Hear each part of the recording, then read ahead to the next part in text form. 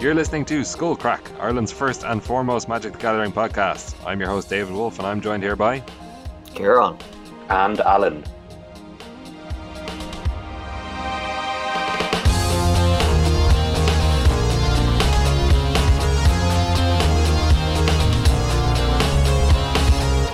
Alright lads, how are we? I'm pretty good. I've moved back into to playing a little bit of Magic the Gathering standard format for the first time in a long time, as the WNPQs currently being hosted in Gamers World are standard. So I've dipped my foot back in the standard water for a little bit. Oh, excellent! And has your performance been standard, or has it been above standard? And yeah, I'd say above par, better than standard. Yeah, Al, you were very kind enough to loan me a deck the weekend so I could play a tournament, and I crushed the tournament. So that was sweet. All four rounds of it. Oh, lovely!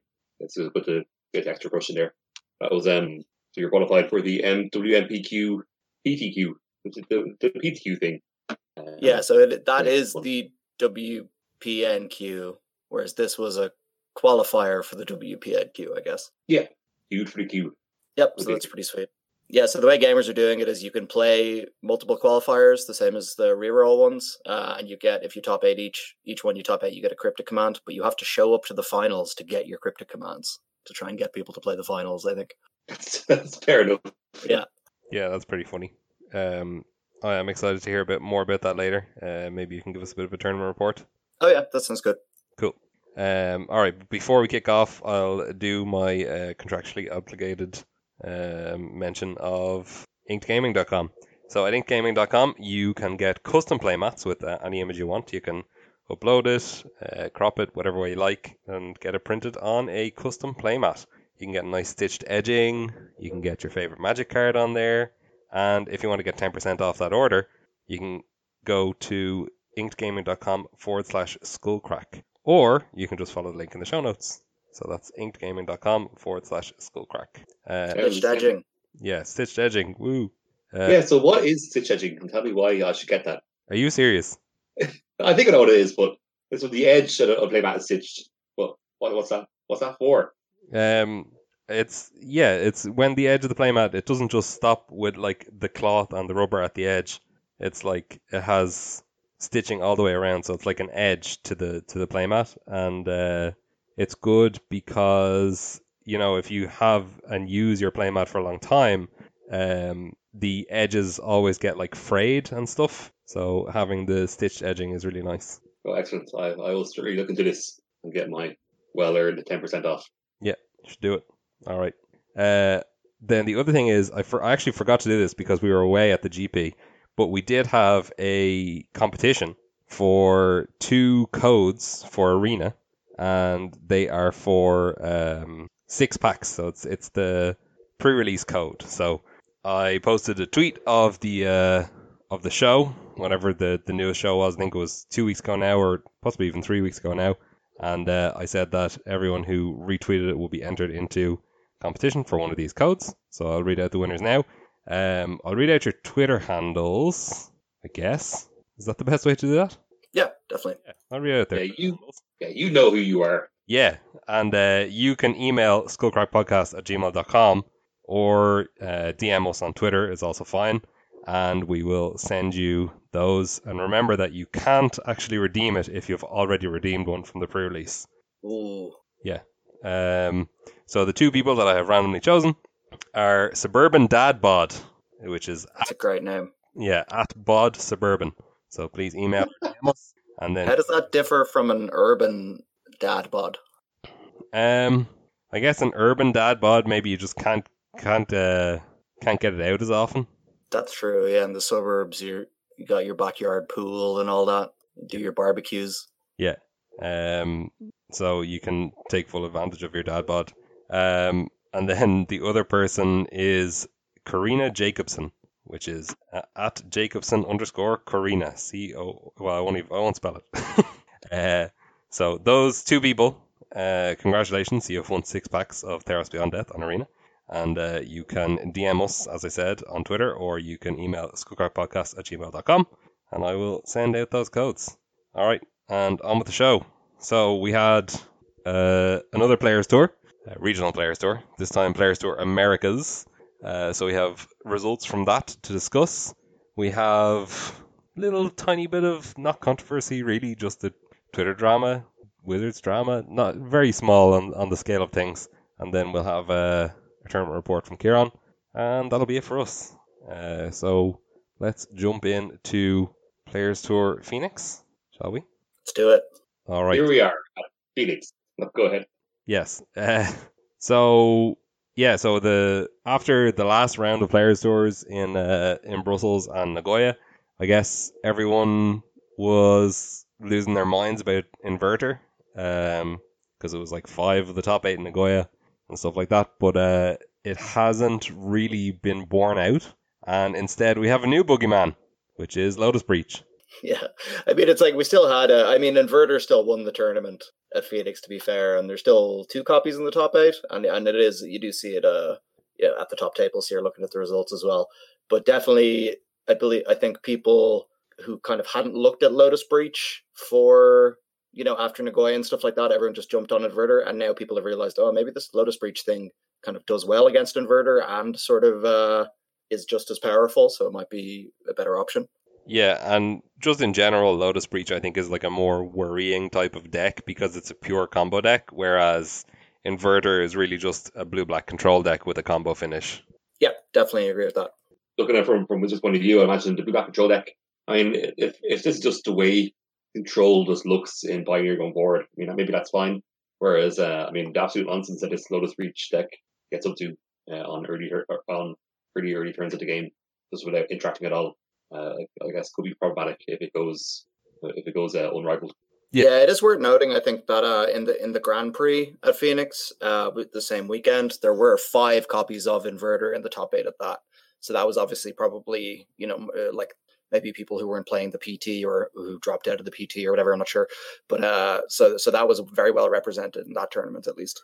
Yeah, I mean, to me, Inverter strikes me as the type of deck that people really want to play. And like your average Magic player will be like, oh, that's cool. And Lotus Breach is more of like eggs or like the KCI combo deck. It's like a combo deck that has a really high win rate, but like not a lot of people go out of their way to learn it because they look at it and they go, oh, that's not real Magic, I'm not into that. But the pros obviously will, not say that. People who want to win are just going to be like, yes, I'm playing this deck. Yeah, I think that makes sense, but it is worth noting about the Lotus Breach deck. It is much easier to play than those kind of other decks. I think, like eggs and KCI and stuff like that. Like you go off much faster. The combo is not very complicated at all. So we might see more people adopt this deck because of that than we did with KCI and stuff like that over time if it doesn't get banned.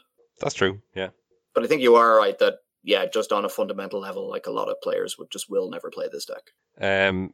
Also, coming into this weekend, the story from last week was the Swedish Sultai deck that Joel Larsen used to win Brussels.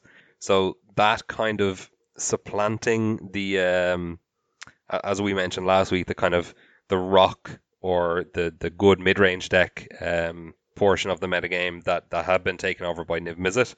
Here we barely saw any Niv Mizzet at all. I'm just looking through the lists here. There's plenty of Niv Mizzet down with 1 win. Yeah, so like down at like 3 wins is where you start to see Niv Mizzet. And yeah, so we're hardly seeing any Niv Mizzet at all in this tournament, and the ones that were there didn't do well. Of course, that could be influenced by draft record as well, so we don't really know. Other decks that failed to kind of show up this weekend are the Heliod combo decks. So again, we saw those at Brussels and Nagoya, and now they seem to have kind of disappeared as well, and Blue Eye Control also. Yeah, one thing I want to know, which is a pretty cool story from this event, is Corey Burkhardt, who won the tournament on Dimir Inverter after round 5, was 2-3, and he went on to win out, go 12-3, make the top 8, and win the top 8, which is pretty insane. Oh my god! Yeah, that's pretty nuts, isn't it? Like, imagine being 2-3, and you're like, oh, I'm so dead. There's no way. I might as well just drop now. I should go and play the GP tomorrow, do well in that. Yeah, and like every round, even when you win, I would imagine you're still feeling like, how much longer can I keep this streak going? You know what I mean? Yeah, and obviously because his losses were early as well, that's worse. Yeah, for your breakers, you would think like, oh, maybe I won't even make it, even if I do well. Yeah, fair play to him. Really, really cool player. I've always liked Corey Burkhart's content and stuff like that. He's always loved Grixis. He used to put out a lot of Grixis videos on CFB and stuff like that. So very happy for him to win a big tournament. Yeah, it's pretty cool. Rounding out the top 8 here, so we had 2 Inverter, we had 2 Lotus Breach, we had a Mono Red aggro by Zachary Keeney, and there was another Mono Red aggro player who was like 9th on Breakers, so like a virtual top 8 there. We have 1 Sultai Delirium, 1 Blue Eye Control, and 1 Bant Spirits. So Bant Spirits also popular last weekend in Brussels. Not putting up quite as good results this weekend, but we do have 1 top 8 here. There's a couple on like 7 wins. You can find a few Bant Spirits lists on 6 wins as well, so it did okay. So what decks do you guys think are going to be the best going forward? Do you think this is just it? This is the solved metagame now? It's like if you had to play a tournament, tomorrow, what would you choose? I think I would probably buy into the hype that the CFB and Pantheon players kind of had around Breach. They were all saying on Twitter and stuff that it was broken and stuff like that before the event. Had 2 copies in the top 8, but they all did perform very well, it looks like, with the deck for the most part. A lot of those people queued for the Players Tour finals off the back of that. So I guess I would look at that, or I would look at Sultai Delirium, which is something I haven't actually gotten to play with yet, but I'm kind of excited to try that. I guess I would go with that just because I haven't tried that yet, and deck looks sweet. Yeah, I think I prefer to try something like Sultai Delirium because I guess it's a deck where, being a Thoughtseize deck, you have the tools to deal with whatever shape or form the meta might take. Whereas, I mean, if you choose something that's as all in as Lotus Breach and it's on a weekend where it's being really heavily targeted, you may damage your chances. Yeah, like one of the issues with Lotus Breach is that it is like just soft to traditional hate, like Rest in Peace or like Tormod Script or whatever. Yeah, Damping Sphere as well. It's pretty good. Yeah, Damping Sphere also. Yeah, really good. Yeah. Atomic. We have seen obviously the Lotus Field itself is hard to interact with because it's a hexproof land. So, but yeah, Damping Sphere does kind of interact there, and if other land hate type things start to be played, like maybe Alpine Moon, extraction effects obviously are good against it. But yeah, so like traditional hate good against Lotus Breach, and not so much against Dimir Inverter. But we have also seen players win against hate from the sideboard. So a lot of times, if like against, let's say they're playing against Dimir Inverter, and the Lotus Fields get extractioned, they can do something like use Fae of Wishes to get just Ugin from the sideboard and maybe win that way. Or even we saw some players sideboarding out 1 Lotus Field so that they could use Fae of Wishes. Like after the extraction effect has been used, they can use Fae of Wishes to wish for the Lotus Field from the sideboard. That's absolutely amazing. That's pretty cool. Great place. Yeah, but the Sultai Delirium list also very attractive because you can customize it so heavily. Because it's a traverse deck, then you obviously have a lot of things that you can go and get. Yeah, I mean, if you're talking about Graveyard Hate, you can do something like going and getting Scavenger Grounds. Jacob Wilson, who was in the top 8 here, had a Brain Maggot in the main, which is pretty interesting because it's an enchantment creature, and it also is like another hand disruption effect. So that's pretty sweet. Yeah, I like that here. Yeah, it's pretty cool. I guess it's I don't know. It's hard for me to kind of come up with new stuff because it does kind of seem like the same as a couple of weeks ago with these lists. And I kind of do agree with you, Wolf, that it's kind of this is kind of looking like where the meta will be for the near future.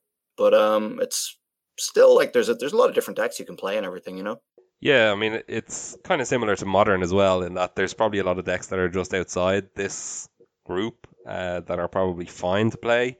Like if you play against something like a Hardened Scales deck, probably has the tools to win against a lot of things, right? Because it can play Thoughtseize, and it's just a fast aggro deck, and there's not really any hard control decks in the metagame at the moment. Like there's far fewer Supreme Verdicts being played. Like there's a lot less Azorius control, and your creatures can get bigger than Dimir Inverter can deal with. Like usually they're looking at like Cry of the Carnarium or maybe languish out of the sideboard, and you're in hardened scales, your creatures can grow beyond that. So that could be a way to attack the metagame. Yep, I could see that. I had some success with that deck before. I quite liked it, so I wouldn't mind trying it again. We did have one Azorius control here in the top 8, and just looking through it here, I don't really see a whole lot that's interesting. The only thing here is a 3-1 split of Sinister Sabotage and Absorb. So 3 Sinister Sabotage and 1 Absorb, which is kind of the reverse of what most lists were or had been playing. And I guess this is just, a nod to the fact that there's much more combo and mid-rangey decks in the format right now and far fewer aggro decks. The only aggro deck that's really around is mono red. And of course you will want the Absorb, but you have other ways that you can try to gain life as well. You have Elspeth Sun's Nemesis and stuff like that. So yeah, I think that's a pretty good choice. I think they're just like there's a lot of cards in a fair few matchups where that exile is going to be really useful at the moment. So I think that's a pretty keen choice. Yeah, what do you make of Soul Guide Lantern in the main here? The one of pretty absurd. I think it's fine. Yeah, it just cycles if you don't need it. If you don't need the exile, graveyard exile stuff. So yeah, it seems pretty good to me. I don't know about it in the main though. It seems like it's still like going to clunk up your opening hands a good bit. I guess you have all these opts and sensors and Azorius Charms and stuff to cycle through quite a few cards though in your opening hand. Yeah, you can't really play Rest in Peace in these versions of Blue White because they have Elspeth Sun's Nemesis and they have Dig Through Time. So yeah, that's a good point. Yeah, so Soul Guide Lantern seems like a fine option, or like Tormod Script or whatever. But obviously Soul Guide is better in this type of deck because you want to be able to cantrip with it when you don't need the graveyard effect. And yeah, I think 1 in the main is fine. Obviously this player, Austin Burzovic, correctly anticipated the amount of like combo, and like obviously Soul Guide Lantern can interfere with the inverter combo as well.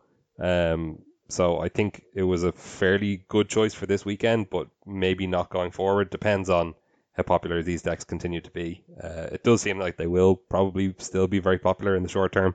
Who knows if there'll be a ban involved, or maybe people will find some other aggressive deck that gets around them. Yeah, after playing mono red at Brussels, I kind of like, and just knowing that inverter is going to be pretty prevalent, I don't really know where I would want to be on aggro. I don't think it would be on mono red. Mono black seems fine, but that didn't really show up at this event in big numbers, it seems like.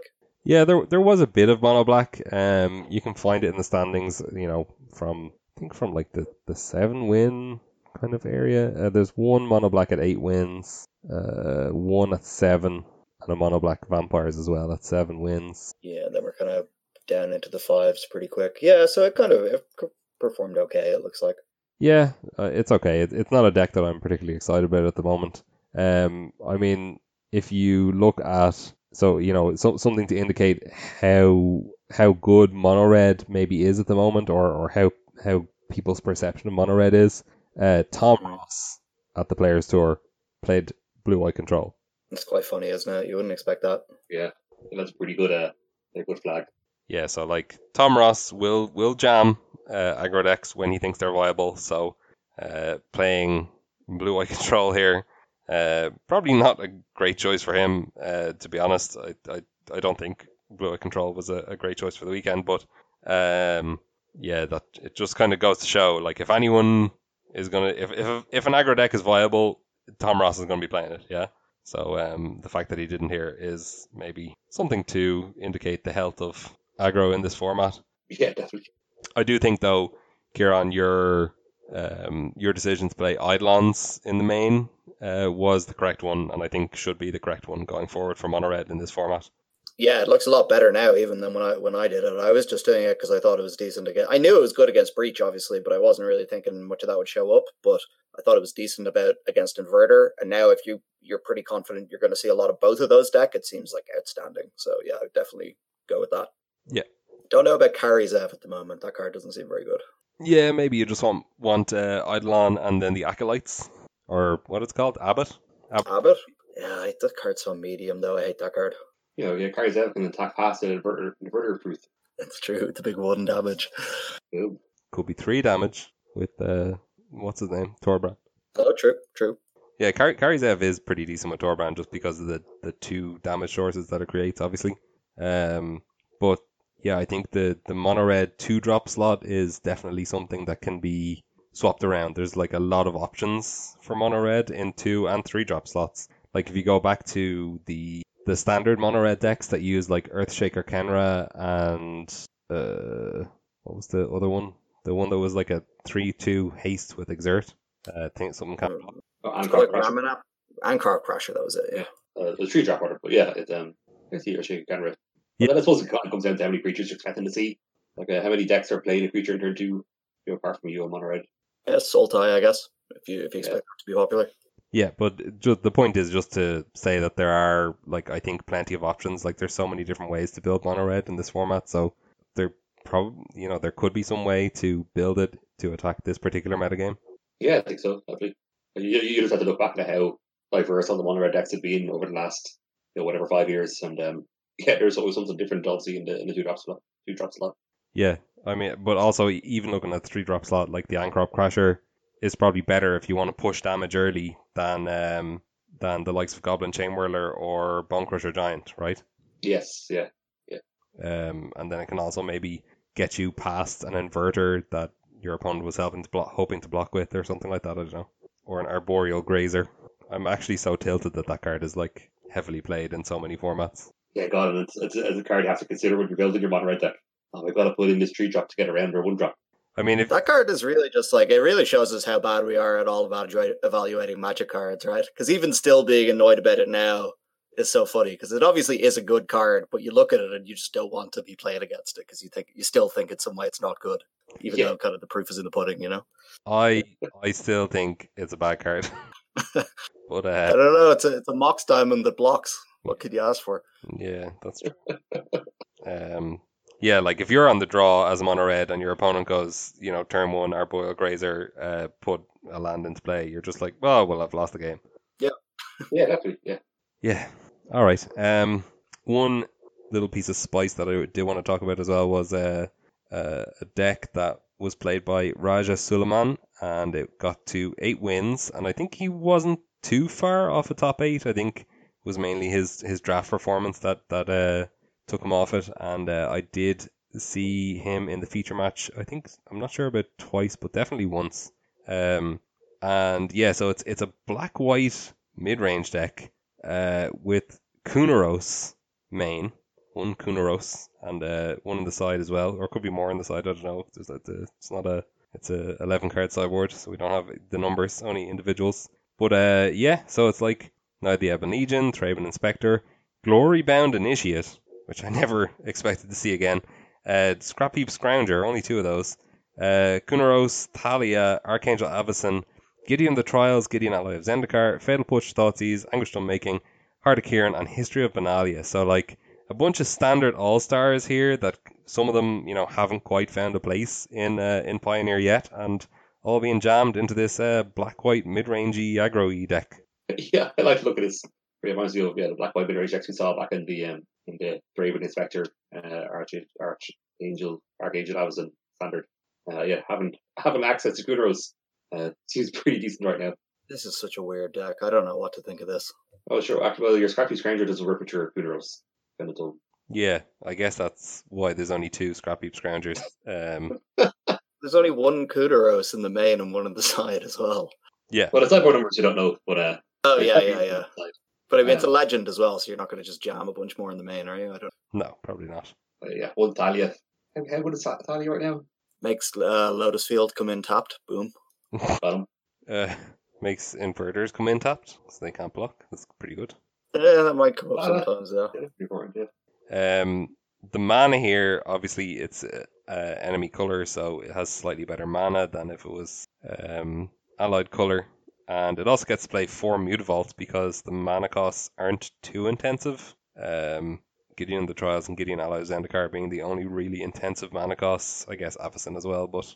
History of Benalia as well as double white. Sure, yeah. Yeah, the mana seems fine, I think. You get that freebie Urborg as well, which kind of helps things out. Although you don't need double black so much, but it still relieves the pressure on the double white spells, I guess. Yeah. Yeah. Oh, Legion is a knife for History of Benalia. That's the only knight, I think. Nice. Yeah, I don't understand Glory Bound Initiate at all. That's a truly weird inclusion. Yeah, maybe this player thought that the card is a knight. +1/+3 in lifelink. Nightlink. You miss your taxi. You don't untap the next morning.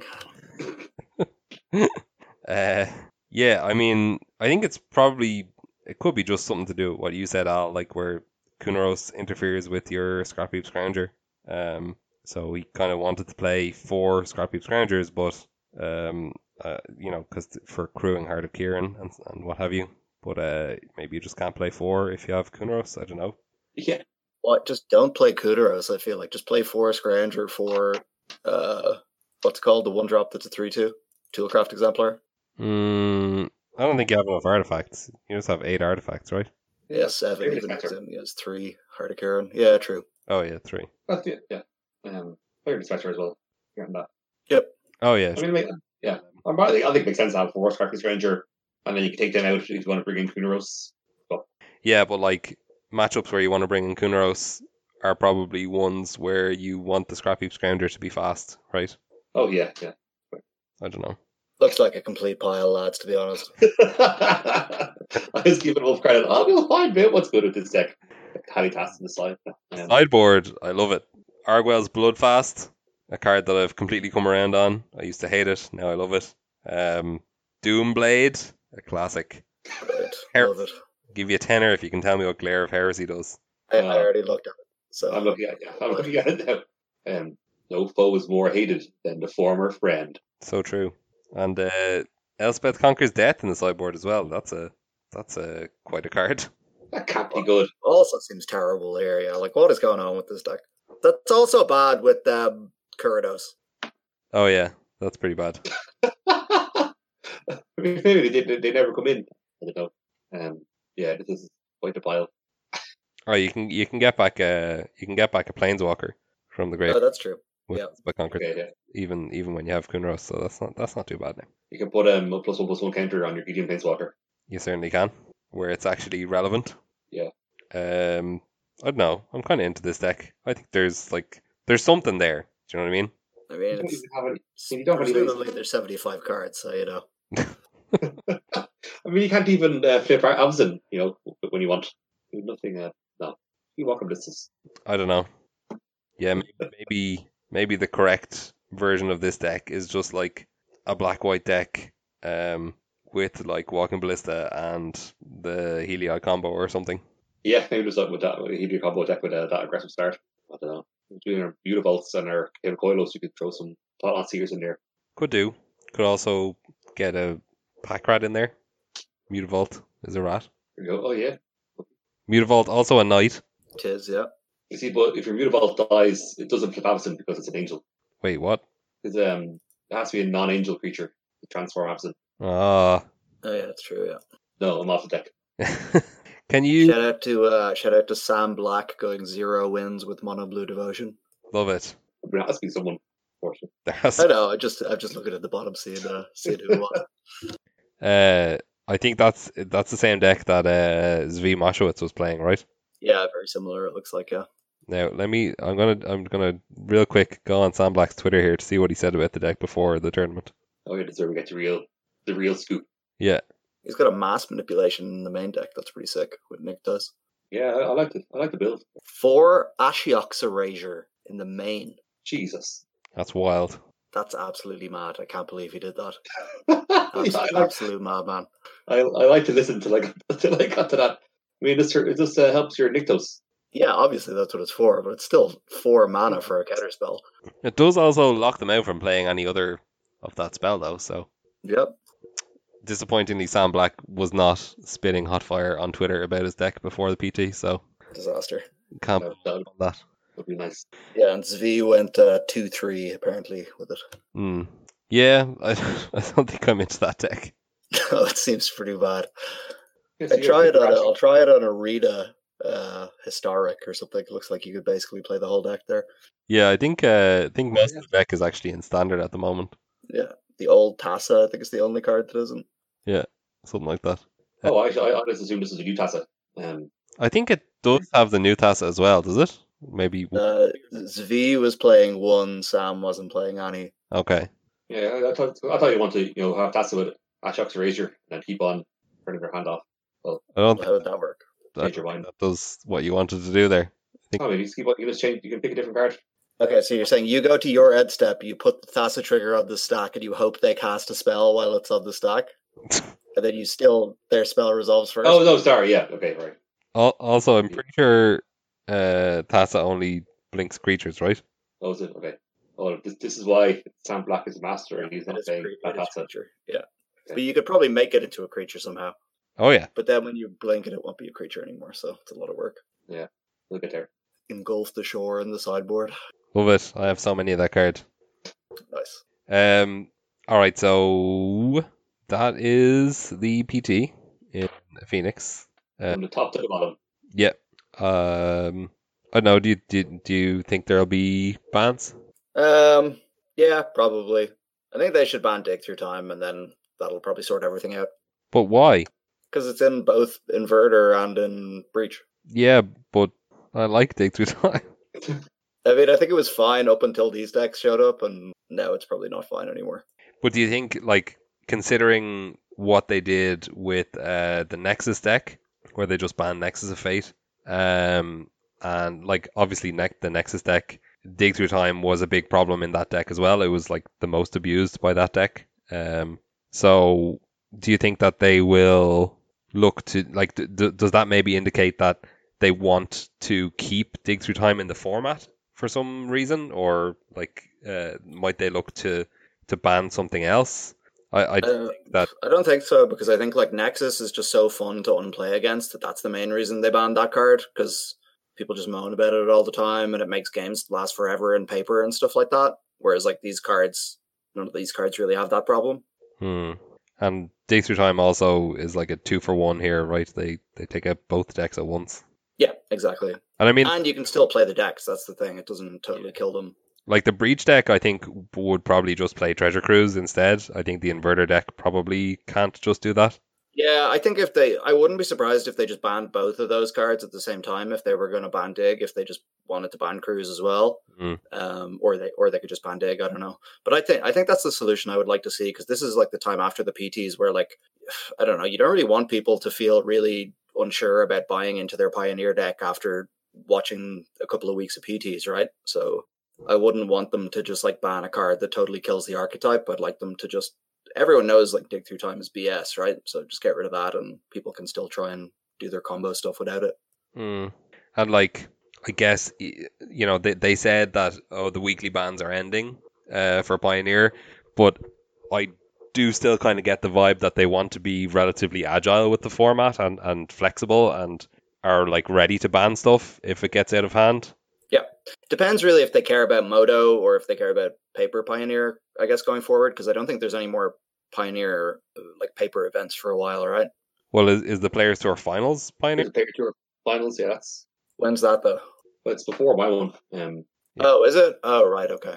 Yeah, at the end of the season. Yeah. Gotcha, okay. I thought it was the end of the year. Is it so soon? No, yeah, there's one at the end of each series. Well, one at the end of each series. Yeah, 4 series to a season. Okay. 1 season in the year. Yeah. Yeah. Oh, yeah. So it's going to be in Houston at the end of April. Gotcha. Yeah, it's still a good bit off, actually. Yes, if they wanted to ban something, and then like now would be the time to give people the time to figure out what they want to play, figure out where the format's going to go, if they're accused like this week or next week. Yeah, in that case, yeah, I would agree. I'd expect them to either do something very soon or just leave it until after that PT finals. I mean, there's no high level Pioneer probably for the whole rest of the year after that, so maybe they will just leave it. Yeah, honestly, wouldn't be surprised either way.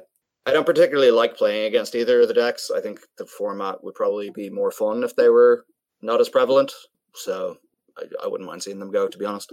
Okay. All right. I have to say, in this instance, I actually disagree. I think Inverter, I definitely have no problem with, because it's basically just a control deck. And Lotus Breach is, I think it's just too good. I don't know that Dig Through Time necessarily is what's making it too good. I think you might just have to ban Underworld Breach.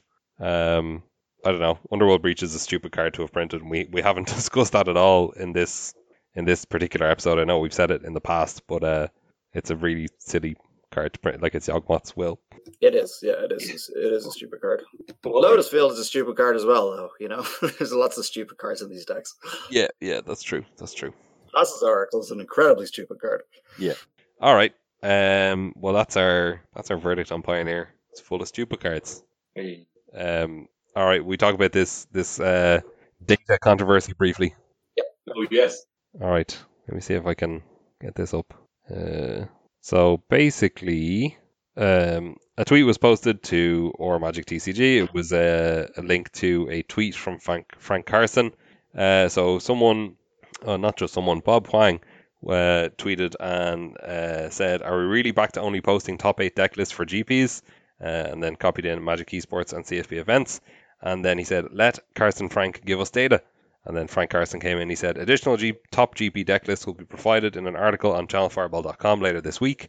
However, I am no longer allowed to publish all GP deck lists or provide GP win rate analysis." And people are very annoyed about this. Yeah, it just seems like the same old story over and over again, doesn't it?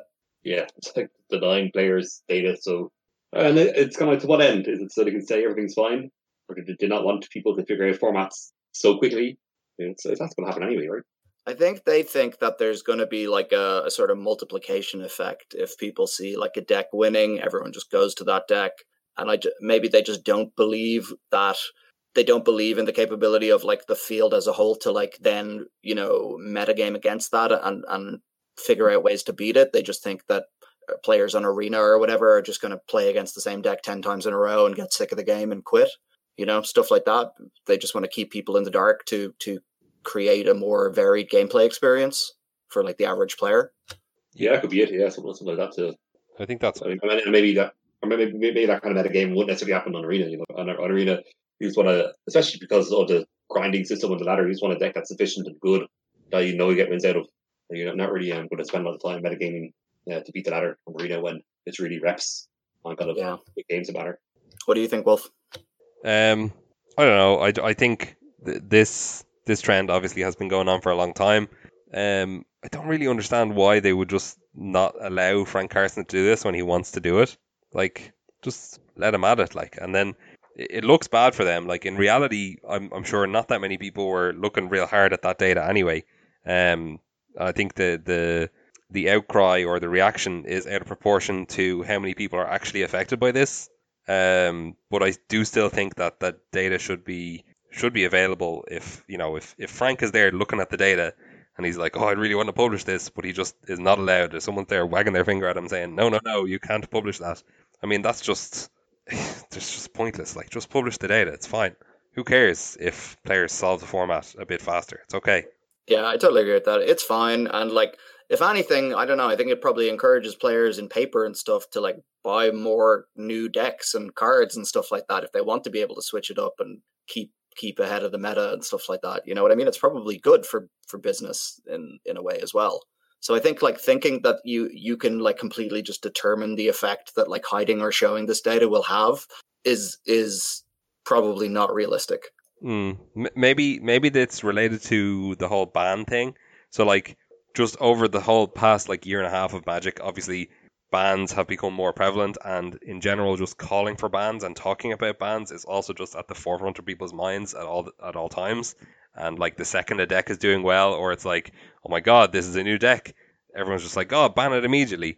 And maybe they don't want people to be looking at the data, the raw data from those, to be able to say like, "Oh, this one is actually a real outlier. We actually need to ban this," and to like demand bans. So maybe that's part of the reason. Yep, I could see that too. Again, it's just hard to know. They don't really usually give very clear communication on this, which I think is another reason why people go off the deep end and kind of overreact to it.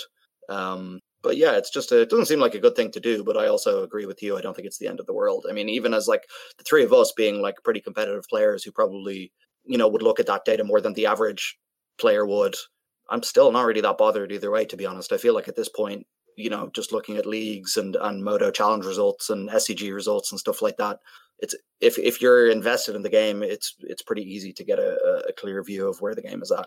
Like the days where it's like the pros knew everything and every pro tour, everyone's going to get taken by surprise, because they don't have the testing power the pros do. Those days are pretty much over. So yeah, like a lot of people are bemoaning this because they're like, oh, another big advantage for pro teams who can all test together and share their data. Like, shut up. There's so many discords and there's data everywhere. If you want to know what's a good deck, you can find that information. Just go and talk online. There's no barrier. You can be part of a community. You can figure out what's good as well. Look at Canister. Like, he literally posted his deck list and his sideboard guide before PT Brussels and came second in the tournament. Yeah. Yeah. And like, I'm not saying he works alone because he's part of Team Hararuya, but like, he streams a lot of his own testing, and he's not having super like in-depth conversations with other teammates or whatever. He's kind of he works somewhat independently as well. So yeah, you really get the feeling that he just kind of gets a really good sort of intuition for what decks and angles are good to go with, and then he just like goes with it himself and tunes that deck. And a lot of the time, it's kind of like, it looks like a rogue deck at first, and then suddenly a few weeks later, everybody's playing it like with Inverter. Yeah. Because he was one of the early people on that deck too. One of the first people I saw playing it. Yeah, he was. All right. Just noticing here that the number one trending topic in Ireland is Up the Ra. So there we go. Yeah. There we go. That was for our international listeners. We had an election and we voted in the Ra. So Up the Ra. I think there was DB elected to Waterford? Maybe not Waterford. Had to apologise because he said Up the Ra after win. Yeah, after some Sinn Féin Canada won, they were singing Comanche Black and Tans in the RDS, and everyone was getting pissed off. Yeah. It's not the best look, but sure. Anyway, whatever. All right. Well, that's our political minute ended. And that'll segue us nicely into Kieran's tournament report. Oh, Up the Ra indeed. Yeah. Kieran, take it away. Oh yeah, the classic Irish colours of blue, white, and no green. So went into Gamers World. Al very kindly left the deck behind the counter for me, so I could just pick it up, assume that there was 75 cards in there, desperately write down a deck list 5 minutes before the tournament, managed to just about get in there. Was really happy with the deck. Round 1, I played against Team of Reclamation, Mark on Team of Reclamation. That ended up going into time after 2 games. I feel like that's probably a bad matchup for Blue Eye Control. I wasn't like delighted with it. But it feels like very intricate. It feels like they have a lot of threats you have to deal with. You have to deal with the Uros, and you have to deal with the Wilderness Reclamations are kind of the 2 main things. So permanently getting rid of both of those like requires a lot of finagling of counter spells and Elspeth Conquers Death and bouncing them and stuff like that till you can eventually win with a Dream Trawler. Because if you end up just letting them end up with a Wilderness Reclamation on board and your shields are down, you will just die late game to an Expansion Explosion. So that felt like a bit of a tricky matchup to me. I think I need more practice at it. Round 2, I played against Black Red Knights. That felt fairly easy, to be honest. Just had Birth of Melitus, I think, both games. That card is like obviously a superstar against them, even though a couple of the creatures have, menace and stuff like that, or flying or whatever. But that felt like just a pretty standard sort of slowish aggro deck against Blue Eye Control, which I think is never a good thing for Blue Eye Control. The one thing you got to watch out for there, I suppose, is edict effects from the black player. So always make sure if you have time, you can make a 1/1 with your white castle, or you can make a wall with Birth of Melitus or something like that, just so you don't lose your Dream Trawler to an edict effect. And be super careful because they might have Liliana as well and make you sack 2 things. So that's just the one to be vigilant of. Round 3, I played the Mirror, Blue Eye Control Mirror. Pretty much the only cards that matter in game 1 there are Shatter the Sky and Dream Trawler and Teferi, nothing, and Narset. None of the other cards in your deck do anything, so you just play it super slow and try it. And Elspeth Conquers Death, I guess, as well. But that's basically it. Won that one pretty handily. My opponent made a few misplays there. They tried to Dovin's Veto my Dovin's Veto and stuff like that, and sadly that does not work as you would want it to. And then in the last round, I played against Mono Red aggro, and I beat that as well. Again, pretty standard aggro. That was a very close match, and it was an enjoyable one. But it was pretty standard blue white versus mono red type stuff. Nothing much to say. Dream Trawler is just a crazy card against aggro. Just as I've said at the shop, like getting to have your Baneslayer Angel in your main deck against aggro and not have to sideboard it in is just a really wild thing that for blue white to be able to do. Yeah, definitely. And it's randomly, like, you don't even need to protect it, they're not going to try to must have because there's no way Monterey's get rid of it. I think, I definitely agree with what you said about Red Black. That could be probably the main game we have against you is managing to eat your trawler. Depending on how the game plays out, you can maybe just afford to wait very long until you catch your trawler. You can just answer all the threats. Exactly. Yeah. Let's just slam it. They did have Croxa in the board, which was like a nice bit of recursion that I had to deal with, but it again just wasn't really enough because you just always have so many cards in hand with this blue-white deck. You just always have a full grip, so you don't really care about Croxa so much. Yeah, definitely. Also, it gets hit by Glass Casket, which you're sideboarding in anyway, so that's a nice little interaction. Yeah, little 6/6. Overall, I'm pretty happy with the blue-white deck. I think I'll probably play it at the finals as well for this WPNQ, assuming Standard doesn't get shaken up massively in the next few weeks. But I think that's what I'm going to be doing is playing some Arena, trying to get familiar with the matchups. I don't know, I haven't played very much against the Cat Oven deck, so I'm not sure how that matchup is. I'm sure it's probably fine, but just need to get the reps in.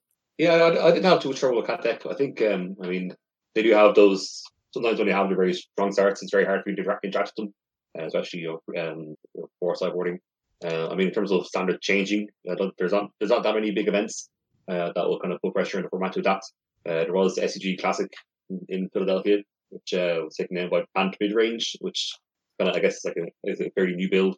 That's just like Uro at Teferi and stuff, right? I think I played it. Yeah. So it's like kind of a push on. But it's Simicramp. It's basically Simicramp with Teferi. Yeah, that deck I didn't think was amazing because it seemed like they'd taken Simic Ramp, taken out a lot of the ramp cards and just replaced it with like control-y cards. So, but then you still have to like tap out on turn 5 or whatever for your Cavalier. It just seems like it wouldn't do as well against aggro to me. So I don't know. But yeah, I did notice I was looking at the results for that SCG as well, and there was a ton of blue-white control in it as well. So it seems like that is kind of the default best deck at the moment in the format. And it was also like 4 out of the 10 players in the qualifier on Saturday were playing it as well in the tournament I entered. So maybe I should start looking at something else that can beat blue-white if those numbers are gonna stay up. Yeah, well, I suppose it sounds like I have a handle on how the mirror goes. That it's just if you resolve Teferi and they don't, because it's so hard for them to hamster Teferi on the board, with single cards. So if you first player to resolve Teferi just goes so far ahead. And I think because then again it comes down to Dream Trawler and Shadow Sky. The matches don't last super long. But you're not going to be a control mirror that just has cards going back and forth for hours. So maybe a mirror is something you can just outplay. Tech 4, yeah, I feel like it wouldn't be crazy because there's so many of the decks at the moment are either blue, white, or Simic that you could probably play 2 Mystical Disputes in your main deck and be fine with it, and that would give you a huge edge. Yeah, definitely. And then obviously, Mystical Dispute isn't necessarily turned off in our matchups. I think that the smart list for Temur Reclamation decks right now, in fact, do play 2 Mystical Dispute. There you go. Geniuses, just like my good self. Mm-hmm. But Standard seems pretty good to me at the moment, to be honest. First time I've played it in a while, and I've actually been enjoying jamming the games on Arena and stuff, which, to be honest, hadn't been true for quite a long time before that. Although, again, just every time I have to play against a friggin' Cat Oven deck, I have to click through 1 million triggers and activations every turn. It does make me just want to concede the match. I just hate it. Yeah, that is not fun. I've tackled ranked Theros draft. I've drafted a very bad deck, but I'm doing well in bronze. So I'll chain the wins together, see how far I get, and then go back to Standard. Nice. The other day I played a draft. I'm also in bronze, and my opponent, who was silver, played a Whirlwind Denial with no spells on the stack, just at the beginning of my combat. Oh, nice. That's amazing. There's been a combat. You got to counter your combat step unless you pay 4. Yeah. Dude, maybe that's it. Yeah, counters the ability of going to combat. Pretty good. That's the quality of players that you're going to be facing there in bronze. Yeah, I had an Alex and a 1/3 in play. And bowling cast Myers Grass with a 1/3. And I got a token.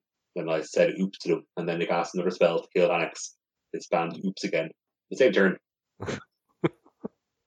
You gotta be hit them with the BM emotes. Exactly, yeah. Just say that so that they know that they made an oops. Exactly. Yeah, there was kind of, I don't know if it was tongue in cheek. There's an article on CFB. I don't know who wrote it, and that was about the art of using the oops emoji or the oops emote to get plays of your opponent, where you could like make it look like you made a misplay by saying oops before you go. Say if you attack, if you use this example of like if you attack 3/3 to a 4/4, you hover over the creature you attacked with, then say oops. You make it look like that you attacked by accident, so you block and you have full spell. But then on the other hand, you can do that, and then if you overdo it, you can make it look like you're gonna do a bluff, and they don't block. So I think a well-placed good game does it too. Like if your opponent taps out for a bomb and you just spam good game, and then on your attack you go to combat and just attack with everything, like you're pissed off. Yes, I like that as well. Yeah, I have done that. Yeah, so it's you can't get any sick reads on your real life opponents, so you gotta find edges in other ways. Oh, I mean, so some of that effort can be wasted because like I just have the emos turned off, so I'm sure a lot of people also do. It's a free roll though, you know. It is a free roll, Yeah. but it's also like it's not a free roll in the sense that you have to think to do it and like you're expending mental energy or whatever. I mean, I wouldn't go so far as to call it a power move, but it's a move. Yeah, it's a move. Yeah. It's like it would a wrestler, it wouldn't be a finisher or like a special move. It would just be like the scoop slam or like the chest chop or whatever, You get a few of them in at the start of the match. It's just to soften the opponent up. Yeah, this is mastering the most powerful tool in MTG Arena, the oops button by Connor McLeod. McLeod. McLeod. I'm pretty sure. There can be only one. Yeah. All right. All right. Is that it for this week? I think it is. Yes. We've dealt with Pioneer. We've dealt with big data, and you've given us a wonderful tournament report. So I think that's pretty much it for the show. Just before we go, I'll also mention inkedgaming.com one more time. You can go to inkedgaming.com/skullcrack in order to get 10% off your order. And what are you going to order? You're going to order a deadly playmat with a class picture on it and some amazing stitched edging. Oh yeah. Which may or may not be available in different colors. I don't even know. I should probably check that out on the website, or you can check it out when you're making your order at inkedgaming.com/skullcrack. And if you want to email us, you can email us at skullcrackpodcast@gmail.com. We always love to receive listener emails about whatever your little heart desires, whatever you like. Or you can tweet at us at skullcrack. And that is going to do it for us this week. Thanks for listening. Bye-bye. Bye. Yep.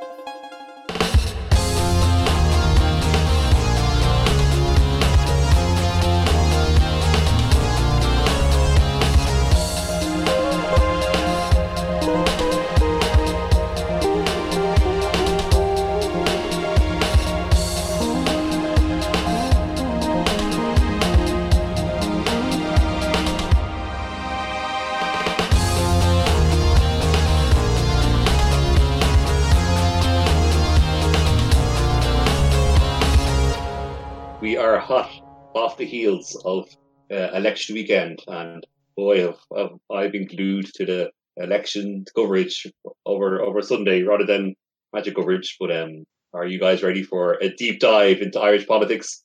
Go. Oh yeah.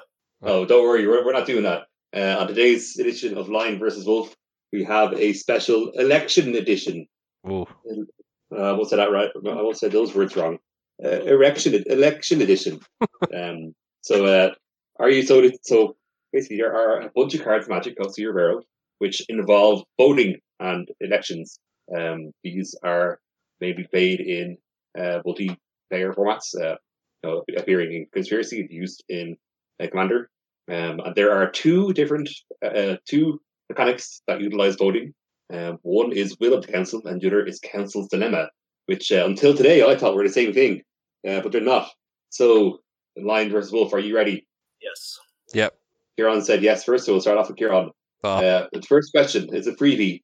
What is the difference between Will of the Council and Council's Dilemma? Will of the Council is where the council votes for a player, and Council's Dilemma is where they vote for homage or carnage. Is that right? And that is incorrect, David Wolf. Damn, okay. Tell us the difference. Yeah, so Will of the Council is like it's like a straight up like how can I say it? I think you have it.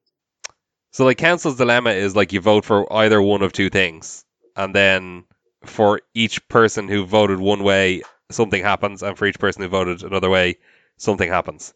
And then will of the council is where everybody votes, and the highest amount of votes, that thing happens. Yeah, that's exactly it. Yeah. Yeah. So That's basically what I said. you said you vote for players. Well, sometimes you do. No, I don't think you do. I don't Oh, think really? you do. Okay. Yeah, so it's either Will the council, will I the meant council, players vote for things like, yeah, but never No, mind. but I said like it wrong. that, both of them involve voting for things, but will of the council, one thing happens based on like it's Yeah, it's like council's judgment. All the players vote for a permanent or whatever. yeah. But council's dilemma, you always just vote between two options. Yeah. Which I did make that distinction at least. well, but yeah, there are some of those councils where you go between two options. really? Yeah, like homage or whatever. That's council's dilemma, isn't it? Just there's dilemma. Well, you'll see as we go through the questions. So no, well, There's some Coercive portal, right? Oh no, that is will of the council. Hold- Okay, I have no idea what the difference is. Okay, all right. No, it's Yeah. like- Kieran, I said it. It's that in the council's dilemma one, if you vote for something, that thing happens. Do you know what I mean? Like, let's say there's 4 players in the game, 2 people vote for one thing, and then 2 people vote for the other thing. The first thing will happen twice, and the second thing will happen twice as well. Oh, gotcha. Okay. Yeah. Whereas in What a the stupid council, mechanic. it is pretty stupid. Especially, I think you see how stupid it gets when people play these cards in Legacy when there's only 2 players, and for like some of these when there's a tie, that one wins, that one knows going to win. But anyway, sorry. So first question goes to Wolf. The rest of these questions will be less confusing.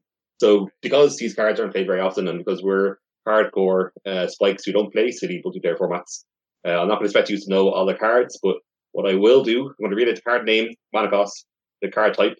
I'm going to read out the card. I'm going to name the 2 things we're going to vote for. You just have to tell me what are the 2 things. What do the 2 things do? Okay. Okay. So starting with Wolf. This is Bite of the Black Rose. Tarina Black for sorcery. Will it cancel? Starting with you. Each player votes for sickness or psychosis. So you tell me with what happens with sickness. What happens with psychosis? If sickness wins, then everybody loses 3 life, and then if psychosis wins, everybody discards a card. 2 cards. I don't know. I was going to say a card as well. That was what I thought too. Okay, so it is 2 cards, but it's sickness. It's not lose life. It's not. Sickness is no. Oh, I know what it is. It's sacrifice creature. I don't know. Sacrifice creature. No. Damn it. It's also aggressive. It's sickness gets more votes. Creatures your opponent control get -2/-2. Bollocks. Virulent Plague. That's a sickness. All right, on to capital punishment. I got half point there, like. Yeah. We'll round down and make that 0. Capital punishment. This was for Kieran. Council's dilemma. Starting with you, each player votes for death or taxes. This is a 6 mana sorcery, 4 black for sorcery. Each player votes for death or taxes. Opponents have to sacrifice a creature, or you get a gold token for each opponent, or something. The first one was right. What is that right? Taxes is incorrect. David, can you tell us what taxes is? Taxes. I don't know. I have no idea. It's each player for each discards a card for each taxes vote. So, there's so much design space with this mechanic that both of those were almost exactly the same card. Those 2 cards. Yeah, I think so. Yeah, these are 2 battles to start off with. I'll hopefully get something more interesting. So I'm going to reintroduce half points because I think there's going to be a lot of half points in this quiz. But no half measures. Wolf, coercive portal. Kieran might notice because you mentioned it. Coercive portal. It's 4 mana artifact. Will it cancel? The beginning of your upkeep, starting with you. Each player votes for carnage or homage. I think those are supposed to rhyme. No, carnage or homage. Homage. Carnage or homage. You can pronounce it homage. Yep. Homage. The Americans Carnage or homage. Carnage or homage.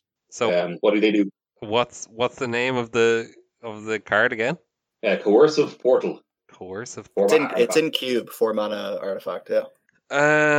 Carnage or homage. I've literally no idea. Kieran, do you know? Or You Yeah. Homage is you get to draw an extra card, and Carnage is destroy all non-land permanents. that is correct. That is correct. Woo. So yeah, So basically, in a 2-player game, it's really stupid because if it's tied, then Homage wins. Yeah. So basically, since you control it, you just always pick Homage, and your opponent can never make the other option happen. So it's just a Howling Mine for you. Oh yeah, for 4 mana. Yeah, that's pretty dumb. Yeah, God. and in the case that you want Carnage, your opponent will probably just vote Homage. So there's almost no way the Carnage option should ever happen in a game in Cube. Yeah, these are such terrible cards. Yeah, so it's you have like Will of the Council is basically just going to be exile a permanent without having a targeted for legacy. Yep. Oh, well, those are silly cards. But here's a card that's not silly. This one is for Kieran. It's the tough one. Expropriate. Okay. 7 blue for sorcery. Mythic. This is a big one. Council's Dilemma. Starting with you, each player votes for time or money. So what does time do? What does money do? It's a sorcery and it costs 9 mana. Yeah. Okay. Time, I'm gonna say take 2 extra turns, and money, I'm gonna say draw 5 cards. Okay, so the first one was close but wrong. Shit. Second one was wrong. David Wolf. For each vote for money, take an extra turn after this one, and Wait, what? Serve time for each vote for. Yeah, we almost done it. Well, time is money, so vote. Take an extra turn for each vote for time, and then money is gain control of target non-land permanent that player controls. Yes, we choose a permanent, so didn't take their Lotus Field. Ooh. There we go. But now we're cooking with potatoes. Are you keeping track of the score here, Al? I think I am. Yeah. Okay. They will plead for power. 3 to blue. Will it cancel? Starting with you, each player votes for time or knowledge. So much overlap with these names. Is this a rare? Yeah. I don't think like time can't mean the same thing here because rares don't usually give you extra turns. It's usually mythics. So I don't really know what time means in this context. But knowledge is obviously draw a card. Is this Will of the Council or? Will of the Council, yeah. So whichever vote wins, this will thing happens. So knowledge is each player draws a card or 2 cards, maybe. And then time. I have no idea about that one. Okay, Aaron, do you want to guess the time is?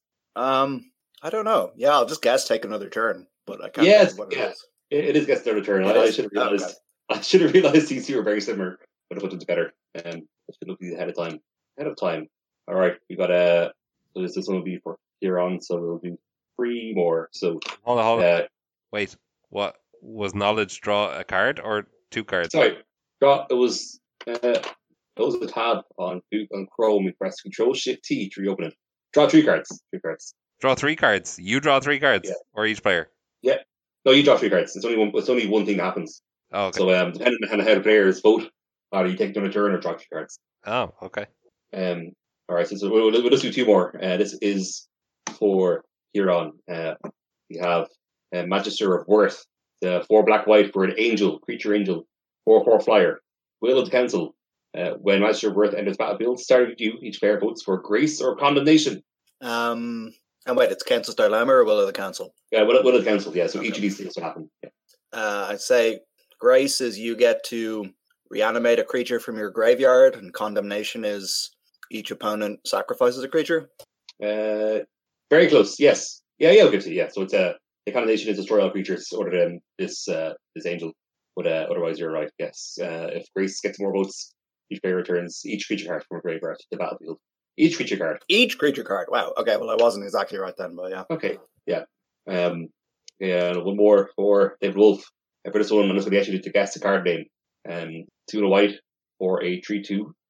You may exert card name as it attacks. When you do, return creature card you prefer mana cost 2 or less from your graveyard to the battlefield. What?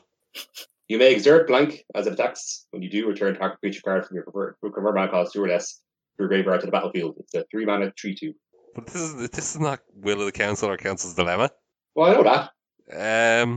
I don't know. I don't remember this card. Kieran, do you know this? No idea. No, this is Devoted Crop Bait. It popped up in the search when I also typed in Devoted. Or sorry, I thought you voted, and then this came up. Pretty good card. Yeah, it was always pretty good. It was an Amonkhet. So we've got some fractions. Kieran has 0, half, 1, half, 1. That is 3 points. And the Wolf has 1, 0, half, 0, half. 2 points. The line wins. Oh. The line has devoured the Wolf. If only the Wolf had played more Amonkhet. I definitely got more there. I don't know.